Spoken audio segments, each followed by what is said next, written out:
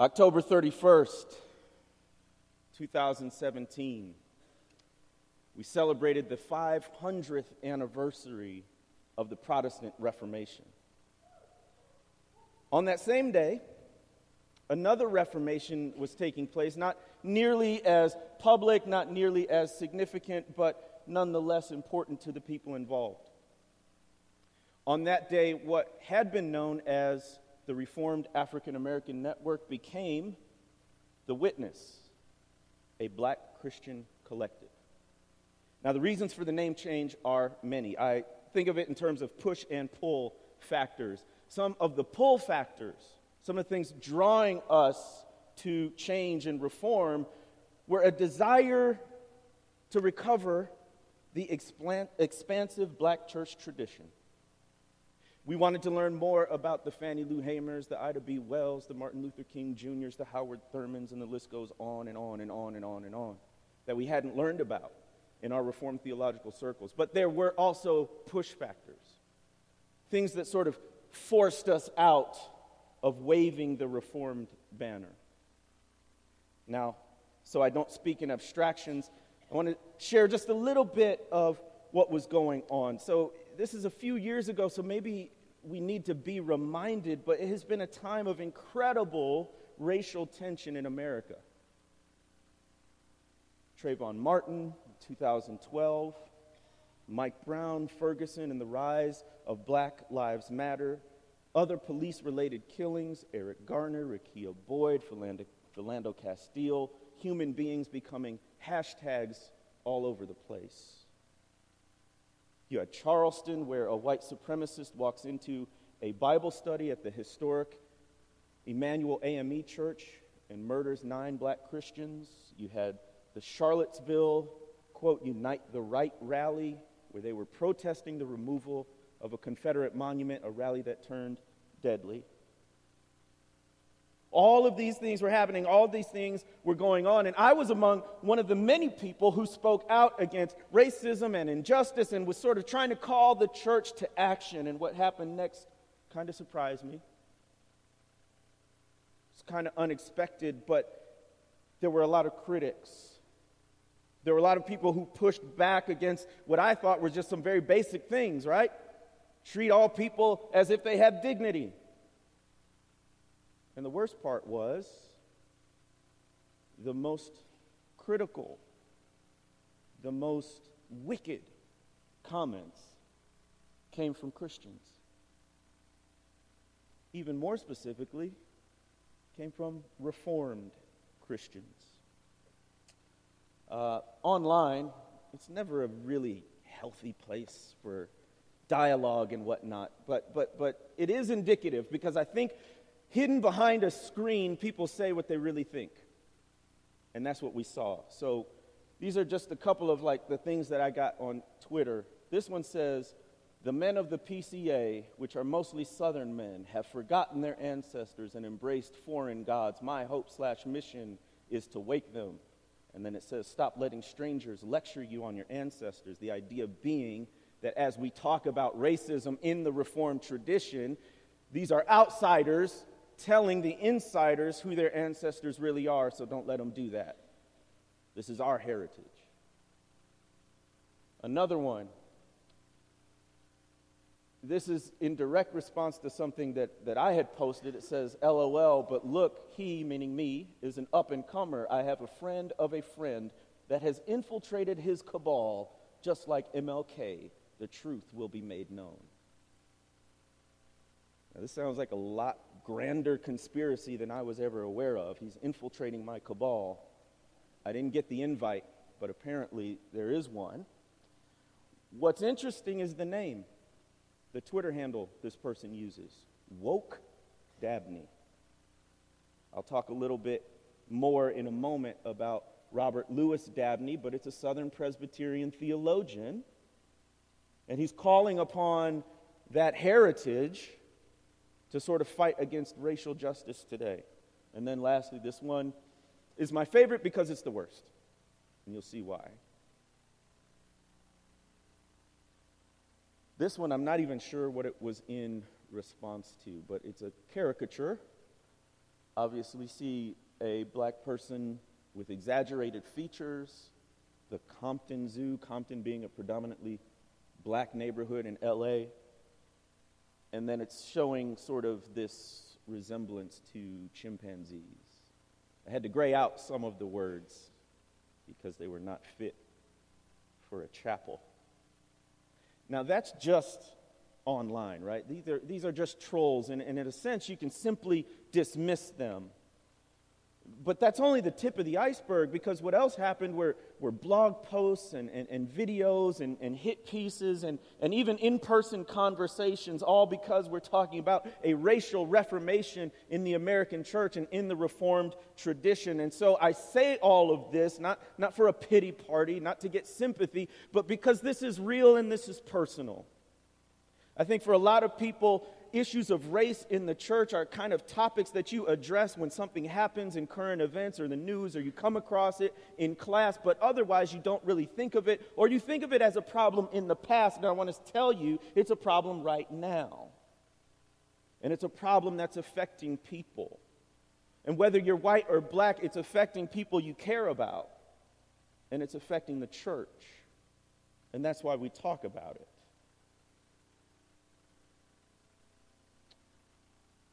I also want to say that as we, in this first lecture, look at some of the history of racism in the Reformed tradition, I don't do this as a gotcha. I don't do this just to call out and critique. Martin Luther King said, "There can be no deep disappointment where there is not deep love." There can be no deep disappointment where there is not deep love. And the fact is, I love the church, and I want the church to be as healthy as it can be. But unless we deal with the issues of race, which have been embedded since the start of the Christian church in America, we will not have healthy churches. And that's where I'm coming from. I also think race is a gospel issue. You're going to hear people tell you that race is a political issue or a social issue, and therefore we shouldn't talk about it in the church, or it's beyond the scope of the gospel. Don't let anyone tell you that race is not a gospel issue. It is. 1 John 4:20 says, "If anyone says, 'I love God,' and hates his brother or sister, he's a liar.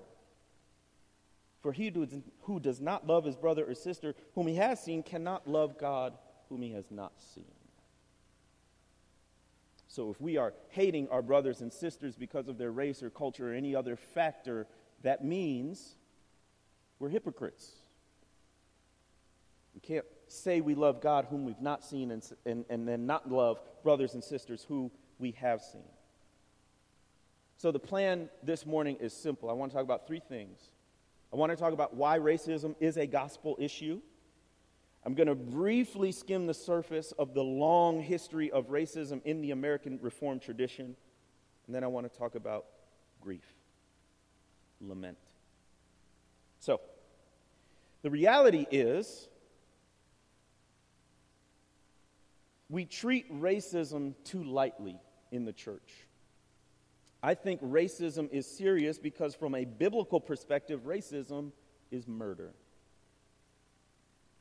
The sixth commandment says, "Thou shalt not kill." And the Westminster Catechism actually has a great explanation that is powerful for refuting racism in the church. So my point is, you actually don't have to go far for resources to think about race and racism. You can just look at your own confessions, your own catechisms, and apply them in the 21st century to race relations. That's what we're going to do right now. So Westminster Shorter Catechism, question 67, which is the sixth commandment, "Thou shalt not kill," really more accurately translated, "do not murder." In other words, the unlawful taking of life, which would also include manslaughter, carelessly taking the life of another. In the New Testament, Jesus takes the commandment even further. While the Old Testament focuses mainly on physical death, although of course spiritual death is a reality, Jesus says, "You have heard it said to those of old, 'You shall not murder.' Whoever murders will be liable to judgment. But I say to you that everyone who is angry with his brother will be liable to judgment. Whoever insults his brother will be liable to the council, and whoever says 'you fool' will be liable to the hell of fire." In other words, if you even have anger in your heart, hatred in your heart toward other people, that is, Jesus says, a form of murder. That's why I say racism is murder. That's not exaggeration. That's amplification from Christ. It goes further. If you dig down into the catechism, it doesn't just say what is the commandment, it says what's required in the commandment. The sixth commandment requireth all lawful endeavors to preserve our own life and the life of others. It's quite general, but the larger catechism holds more detail. The larger catechism says in the answer what's required. It means avoiding all occasions, temptations, and practices which tend to the unjust taking away of the life of any and protecting and defending the innocent. So apply that to slavery. We're Christians defending the innocent. We're Christians avoiding occasions, temptations, and practices which tend to the unjust taking away of life. And then it goes on. What does the sixth commandment forbid? In other words, to obey the commandment, do not do these things. Forbiddeth the taking away of our own life, or the life of our neighbor unjustly, or whatsoever tendeth thereunto. So might we add, in addition to slavery, Jim Crow segregation, lynching. Here's one: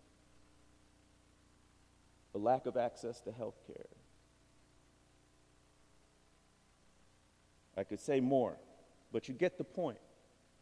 Even within the catechism, you have the tools and the resources to be able to speak about race and against racism and for justice, and yet we have not used the catechism in this way often enough.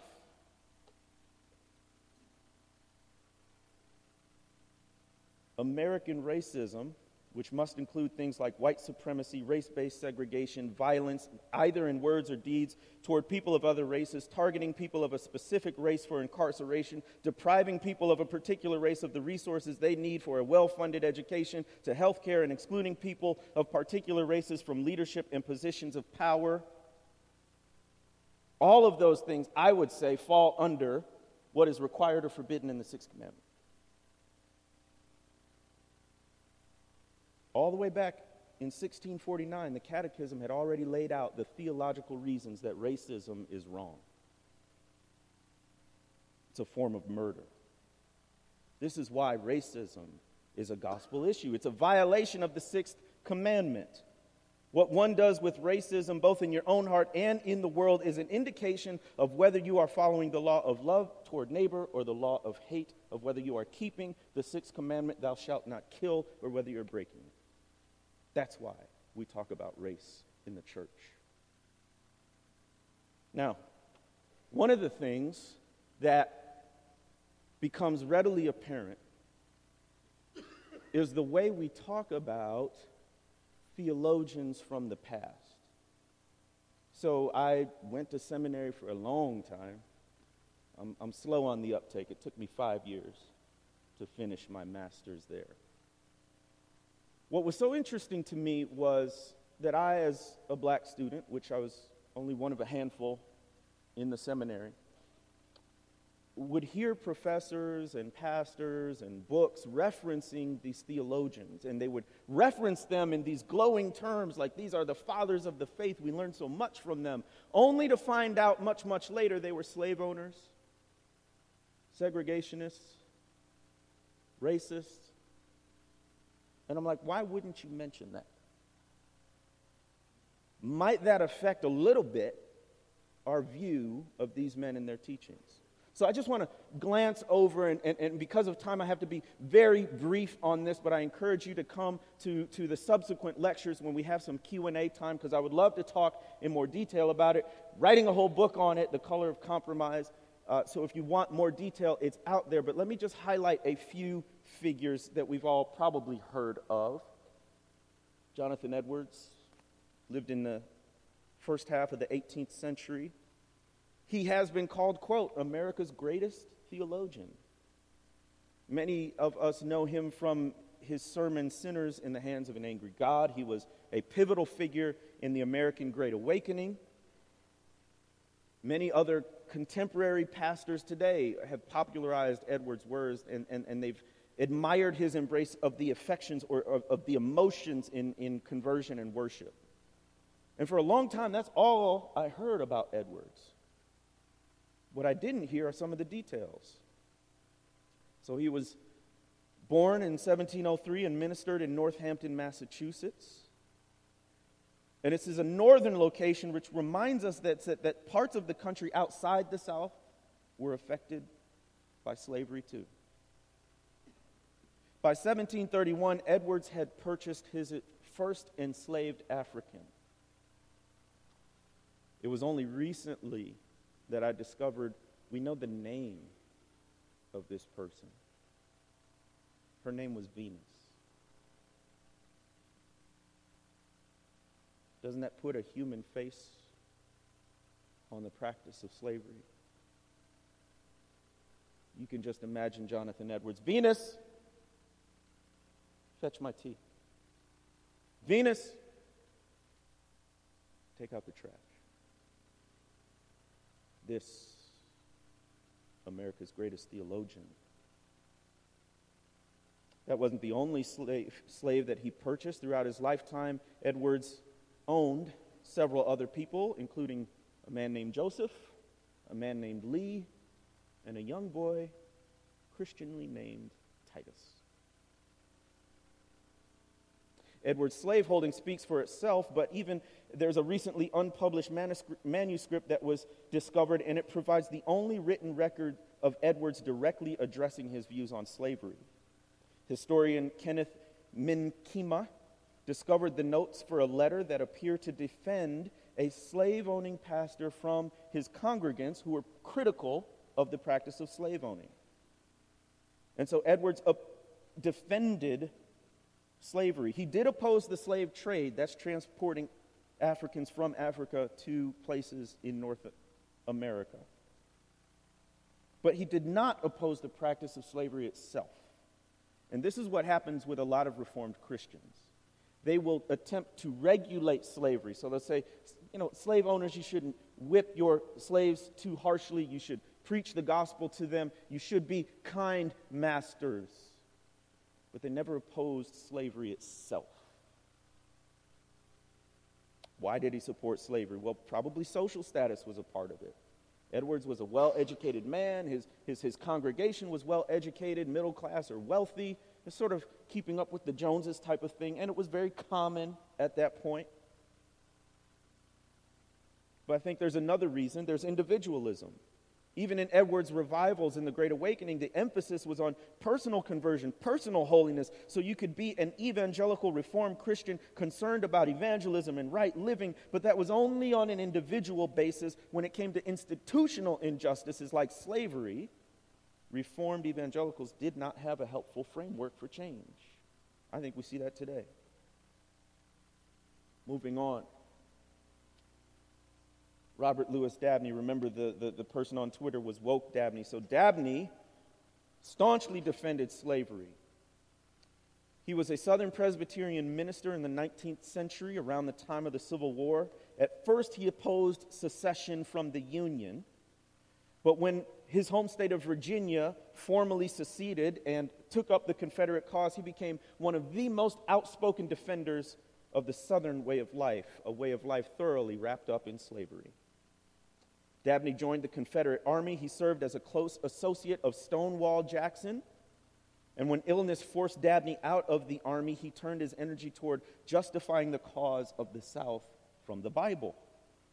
So in 1867, he writes this book called A Defense of Virginia, and through her of the South. What's interesting is that he releases this book after the Civil War, which indicates that attitudes toward black people in slavery didn't change just because of the war. They persisted. And in his book, Dabney explains in precise detail, quoting from both the Old and the New Testaments, why the North got it wrong and why the South's defense of slavery was justified. For example, he said that slavery wasn't just acceptable, but it was positive for Africans. Quote, was it nothing that this black race, morally inferior, should be brought into close relations with a nobler race, meaning white people. Dabney thought that black people left on their own would tend only toward, quote, lying, theft, drunkenness, laziness, and waste. In his theology, it was only through contact with the nobler race of white people in a master-slave relationship that Africans could be lifted up. Dabney quoted positively time and time again in books, on social media, blogs, in seminary classrooms, without a word about his defense of slavery. Dabney goes on. He says that the greatest benefit of slavery was that it meant black people heard the gospel. Quote, and above all, was it nothing that black slaves should be brought by the relation of servitude, meaning slavery, under the consciences and Christian zeal of a Christian people. In other words, Dabney thought it providential that Africans would be enslaved so that they could finally hear the gospel. Never mind the fact that Christianity made it to Africa long before it made it to Europe. Never mind that some West African slaves had been introduced to Catholicism. Never mind the fact that there might be other ways to evangelize rather than enslaving people. Bringing it up to the 20th century, Guy T. Gillespie is the President Emeritus of Belhaven College, now University in Jackson, Mississippi. Scholar, a college administrator.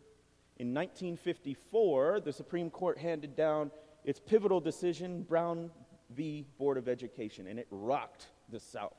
Government overreach, outside agitators, leave us alone. And it rocked Christians too.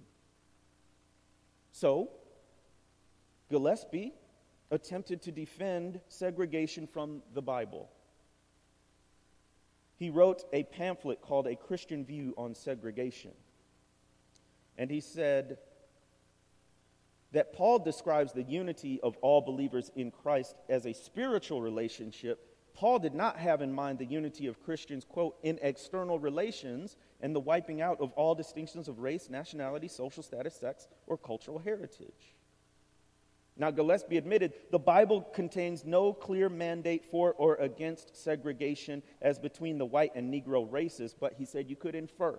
Here's how he inferred. He said, quote, there are many variety of the bird family, but under natural conditions, so far as known, bluebirds never mate with redbirds. Doves never mate with blackbirds, nor mockingbirds with jay. So he's using the animal species to argue that black and white human beings, same genus, same species, shouldn't mate. He also looked to other passages, like from Leviticus, where it commanded the Israelites not to mix, quote, diverse things like wool and linen. And Gillespie figured that the same principle would apply even with greater force with respect to human relations. So he's extrapolating from the fact that different cloths shouldn't be mixed in the Old Testament to say different skin color shouldn't be mixed today. One final example, the PCA and its founding. That's a photo of the Reverend Jim Baird, pastor emeritus of the historic First Presbyterian Church of Jackson, Mississippi. He's one of the last living founders of the PCA. And on June 11, 2015, in a room filled with thousands of pastors from the PCA who had gathered for their annual General Assembly, this aged white Mississippi pastor confessed his sins of apathy and ambivalence during the Civil Rights Movement. I was there in the room that day. And he said, quote, and I confess that in 1973, the only thing I understood was that we were starting a new denomination, which we did. And I confess that I did not raise a finger for civil rights. So I want to connect it to the present day, because we can look at folks like Edwards and Dabney and even Gillespie in the 50s and say, that was long ago. Matter of fact, the PCA, of which this is a denominational college, didn't even exist. So why are you talking to me about it? It has nothing to do with me. Yes, it does. The PCA was founded as the, quote, continuing Presbyterian church. Continuing what? The tradition of Southern Presbyterianism, which all those theologians who were slave owners and racists and segregationists I just told you about. And here's one of the founders, the people in the room when the PCA was created, saying, look, we didn't even have race on our minds, which is interesting, right? Because it doesn't mean you have to be overtly racist. It doesn't mean you have to consciously be thinking about hating other people. You just don't have to think about them at all. I would argue that apathy is injustice. And that's what was going on at the foundation, at the root. So then what is the fruit? The fruit is that about 1% of teaching elders in the PCA are black. If you go to the vast majority, not only of PCA churches, but Reformed churches in general, they're going to be almost all white. Where there is integration, where there is some diversity, go talk to the people of color. Many of them are burdened by the fact that even though they're present, their presence doesn't seem to matter much. Doesn't seem to change things. And so I wrestled with how to end today, because I know this is heavy. I know this is sobering. You're not going to walk out of here skipping and jumping. And I don't want to be the bearer of bad news, but two things. Number one, this is the first of a three-part series. So in reality, this is not the end. It's the end of the first third. So come 4 o'clock this afternoon, come tomorrow morning, and we'll round out the narrative. But I also thought it necessary that we end and we just let sin be sin. So in 2 Corinthians 7, Paul is talking to the Corinthians, and he's really correcting them. He's rebuking them on some things. But as a pastor, he says he regretted causing them grief, but he rejoiced that they received his words of correction and expressed a godly grief that leads to repentance. Quote, godly sorrow brings repentance that leads to salvation and leaves no regret. But worldly sorrow brings death. So I don't want us to experience a worldly sorrow that tends toward bitterness and a sense of hopelessness, but I do want us to feel a sense of godly grief. Brothers and sisters, these things happened. As I showed you at the beginning, they are happening. And if we let sin be sin, then we must grieve. We must weep with those who weep. We must lament. And I think there's a place for that in the Christian life. This stuff is ugly. It is wicked. It is sinful. And it's happened in the church. But if you want to jump to solutions without grieving, then you're not going to be very helpful. So let that rest on your conscience. Rest on your heart. Bring it to the Lord. And then come back this afternoon. Pray with me.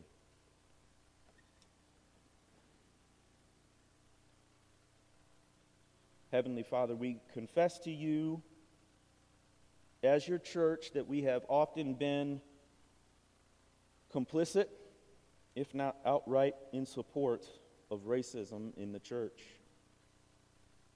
And Father, we ask your forgiveness for all those missed opportunities, for all those words carelessly spoken, for all the actions that we have taken and our brothers and sisters who came before us have taken.